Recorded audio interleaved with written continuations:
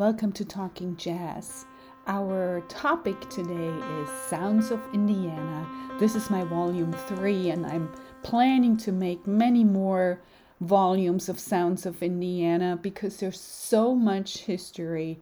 Like every space has their special history and it needs to be more well known. There's just not enough space in any cabinets and radio shows and whatever else history classes to distribute all this great music. So I'll put some snapshots of history together because it's amazing and it should be heard. In this episode of Sounds of Indiana, I'm gonna move back to Indiana Avenue, the heydays of Indiana Avenue, some of the iconic artists from that era. Of course, it's because I did the book on David Baker. I have a special affinity for David's history. I'll start with a piece of his that he recorded on one of the iconic George Russell albums.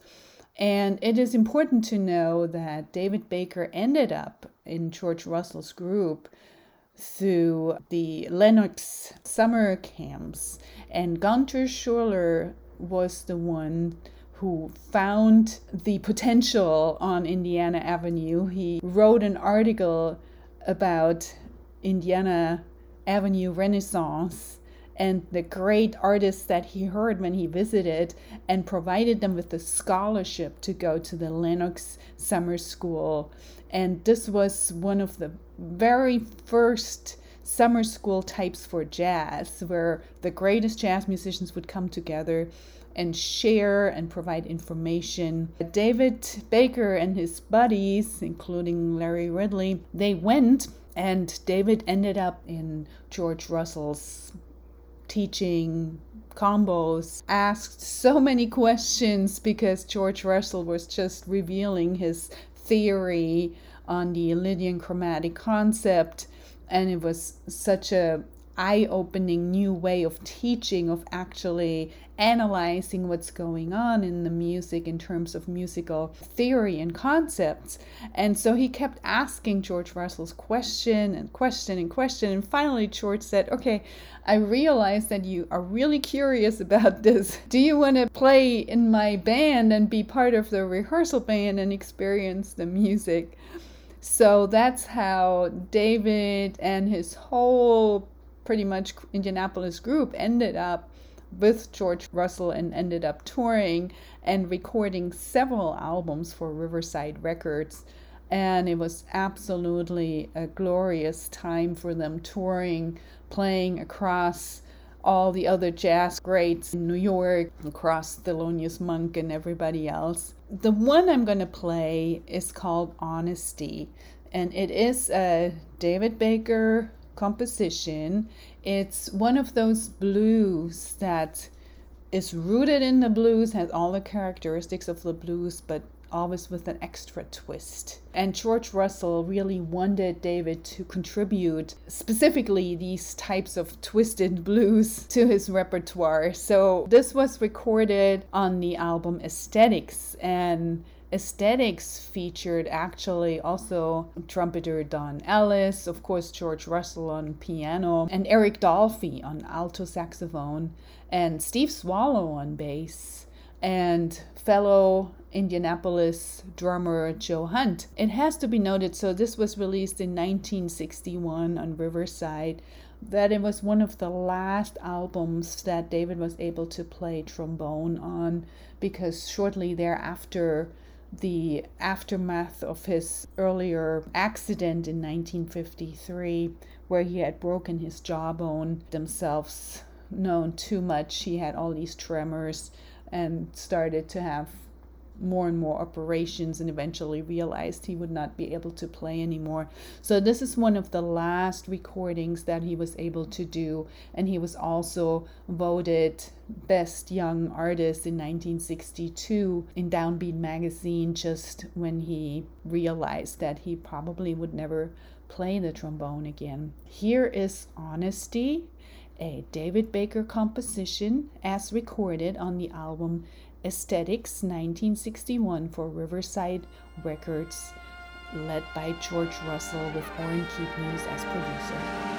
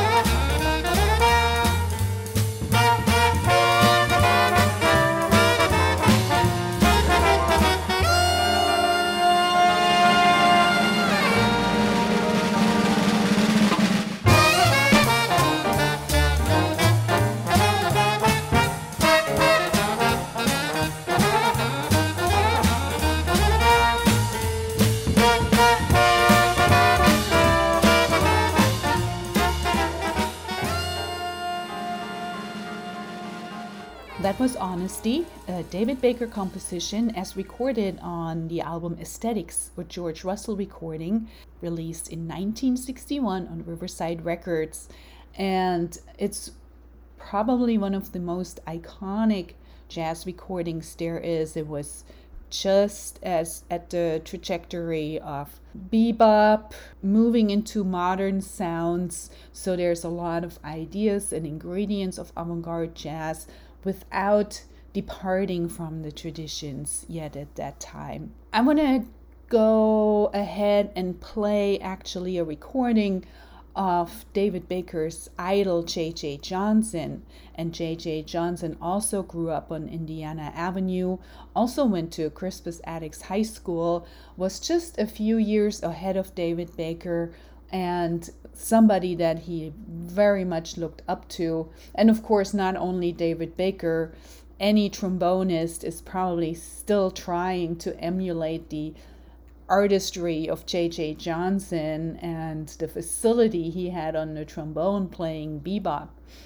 The trombone is not easy instrument to play fast eighth note melodies on. because you have to move the slide, and you have to move that slide to the exact right position to not be out of tune. And it's very physical, and it's very hard to get to that position in time without being out of tune. So JJ was absolutely a master of tonguing and playing virtuose on this hard instrument of the trombone. And he was often collaborating with another trombonist who came very close to his artistry, which was Kai Winding. They really got into the trombonism. So this recording is actually, it's called J.J. Johnson and Kai Winding from J. So this is J and K plus 6, meaning they actually added 6 more trombones. So you have 8 trombones playing at the same time, 2 bass trombones and 6 of the regular trombones, which was J.J. Johnson, Kai Winding, Irby Green, Bob Alexander, Eddie Bird, Jimmy Cleveland, Tom Mitchell, and Bart Barcelona on bass trombone. And then the rhythm section is Hank Jones and Milt Hinton. Actually, on the recording we can play, it's Ray Brown on bass, and Ozzie Johnson on drums, and Candido Camara. And we're going to do A Night in Tunisia as arranged for 8 trombones with the super artistry of J.J. Johnson and Kai Winding.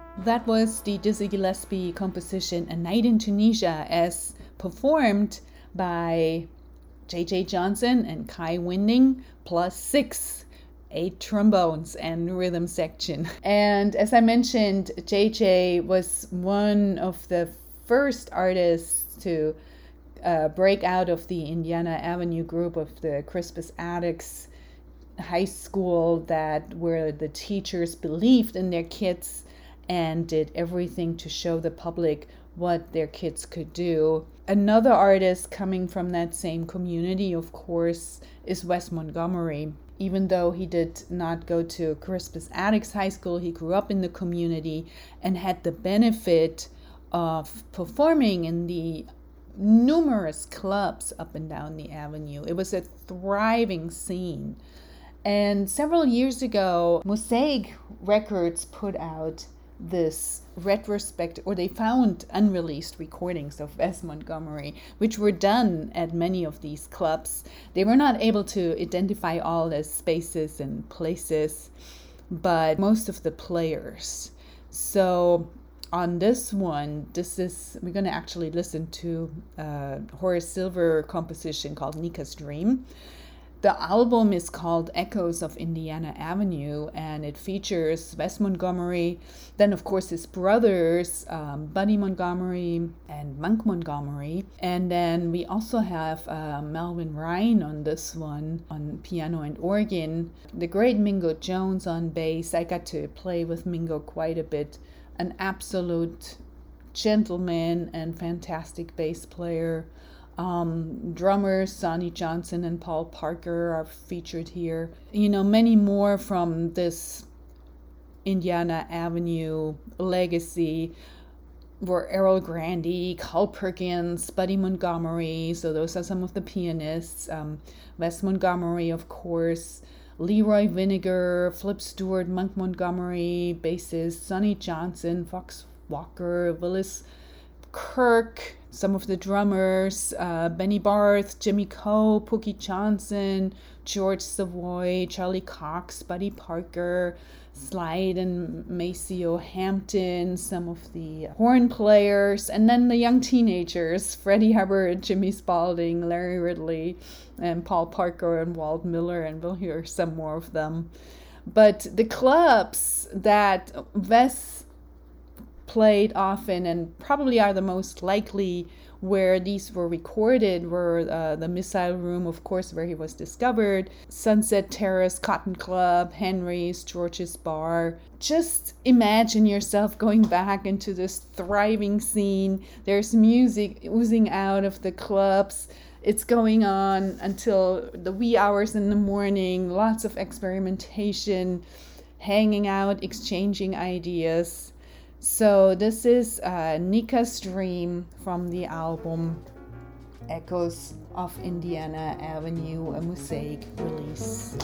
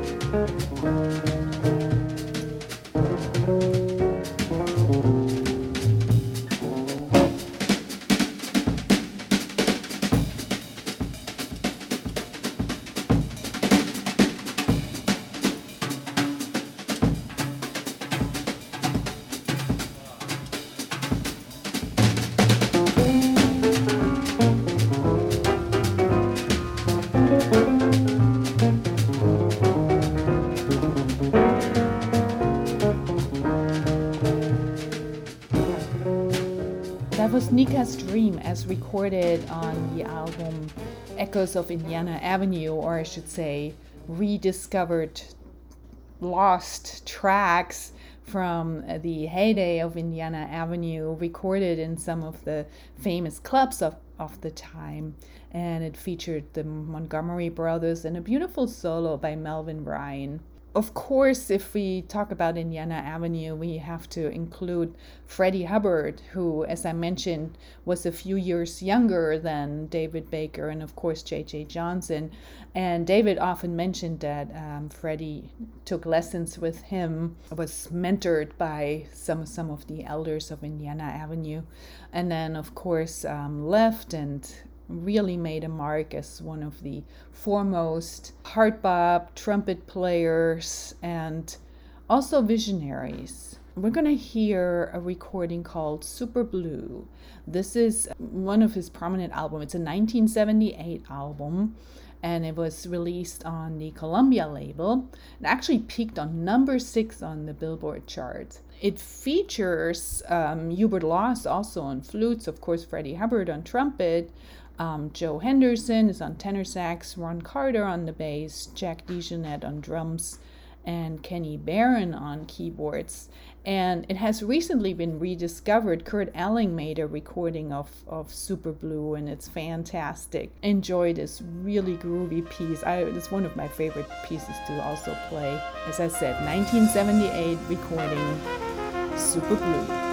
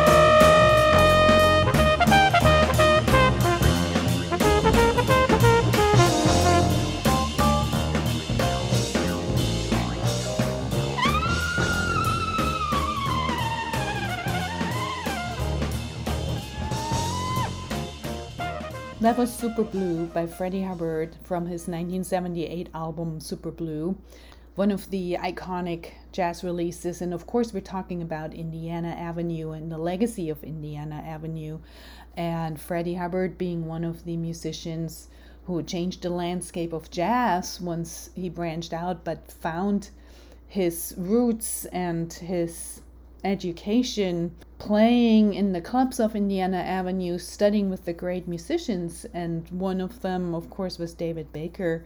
So I want to share one more recording of David Baker. And David, as I mentioned earlier, after his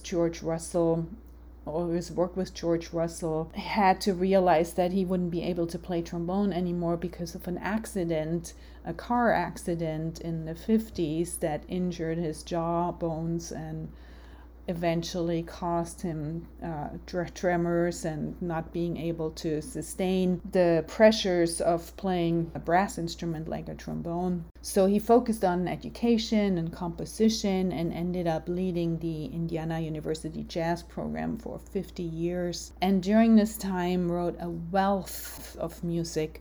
One of his tasks was to bring together these different fractions.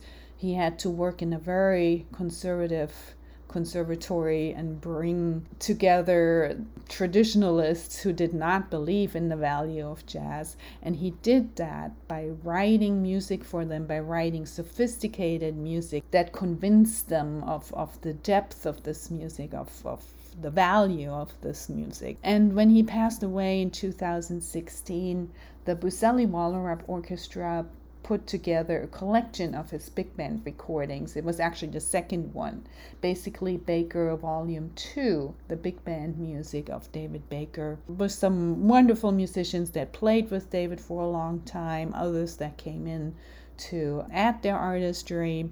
I'm going to play Soft Summer Rain. Soft Summer Rain is a lyrical piece, but eventually starts swinging, very sophisticated harmonies. And it actually features Rich Perry on saxophone and then Wayne Wallace on trombone. There is so much more on this album, and it can be found on all the great streaming services. Look for basically Baker. There's a volume 1 and 2. This is on Patois Records, released in 2016, the Buscelli-Wallerap Jazz Orchestra.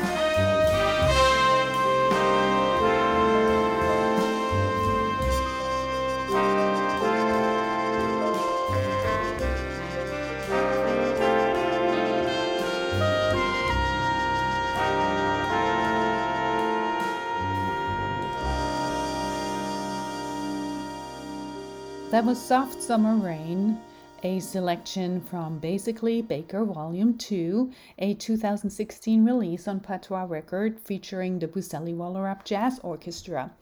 And we talked quite a bit about David Baker, then of course one of his students, Freddie Hubbard, some of his peers, Wes Montgomery, and then his idol, J.J. Johnson. I want to focus on two more here from the Indiana Avenue time, some of David Baker's peers at the time, one being Larry Ridley, a bassist who ended up being one of the most in-demand bassists in the 50s and 60s, and then starting the Rutgers University Jazz Program, also a dedicated educator.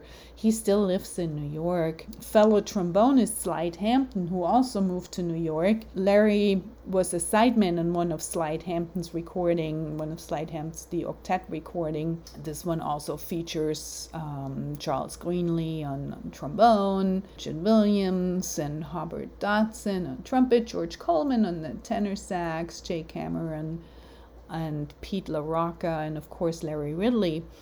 And it's called Something Sanctified. And it's a very fun, swinging tune, and it does exemplify kind of the style that came out of Indiana Avenue, this post-hard bop, heart-swinging style.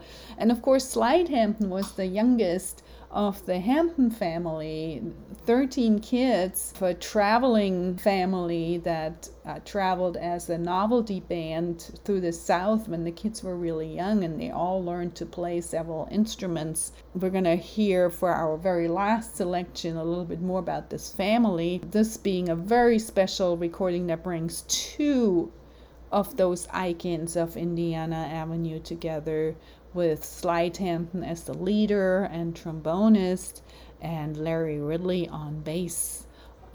This is called Something Sanctified, released in 1960 on Atlantic Records.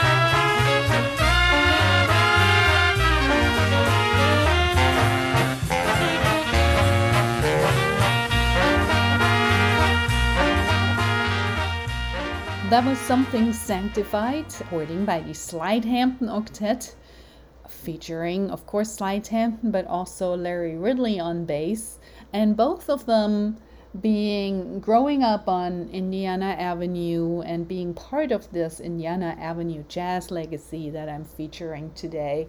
And I'm actually planning on doing several more shows on that, because this is an endless treasure hunt and it really, really needs to be known more. So I'm going to close out with this recording of On the Road with the Hampton Sisters, read by David Baker, a poem by Norbert Krapf, and featuring myself on piano, Frank Smith on bass, Kenny Phelps on drums. This is recorded on Imagine, Indiana in Music and Words.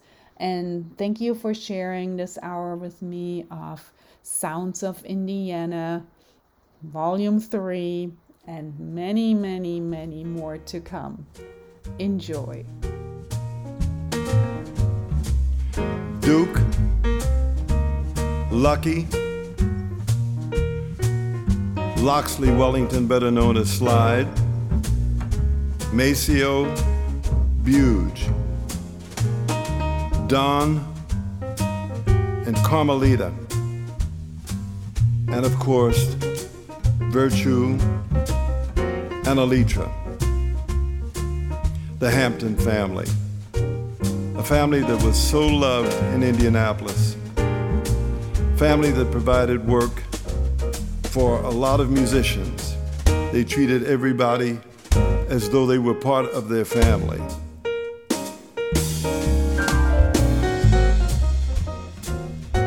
Virtue is too frail to slap the bass, and so she stays seated and beats time on her thighs until Alitra takes off west to get her kicks on Route 66.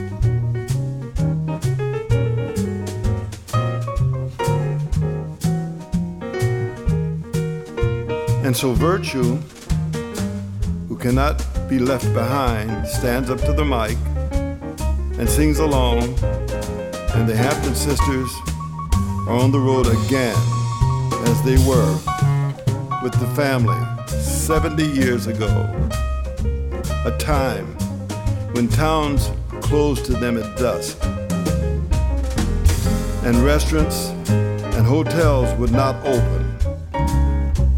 But they persisted and they endured. And now they're singing for us all, black, brown, white, yellow, red.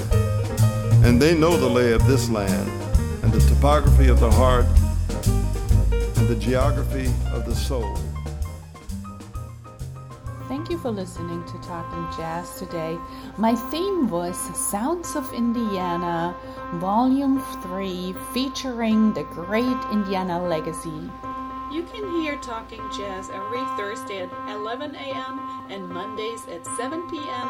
on WETF 105.7 in South Bend, Indiana, or online at jazzradiowetf.org, and Fridays at 8 p.m. on WICR 88.7 Indianapolis. Previous shows are also on my YouTube channel, Monika Herzig, MonikaHerzig. Please subscribe to the Talking Jazz playlist. Thank you for listening.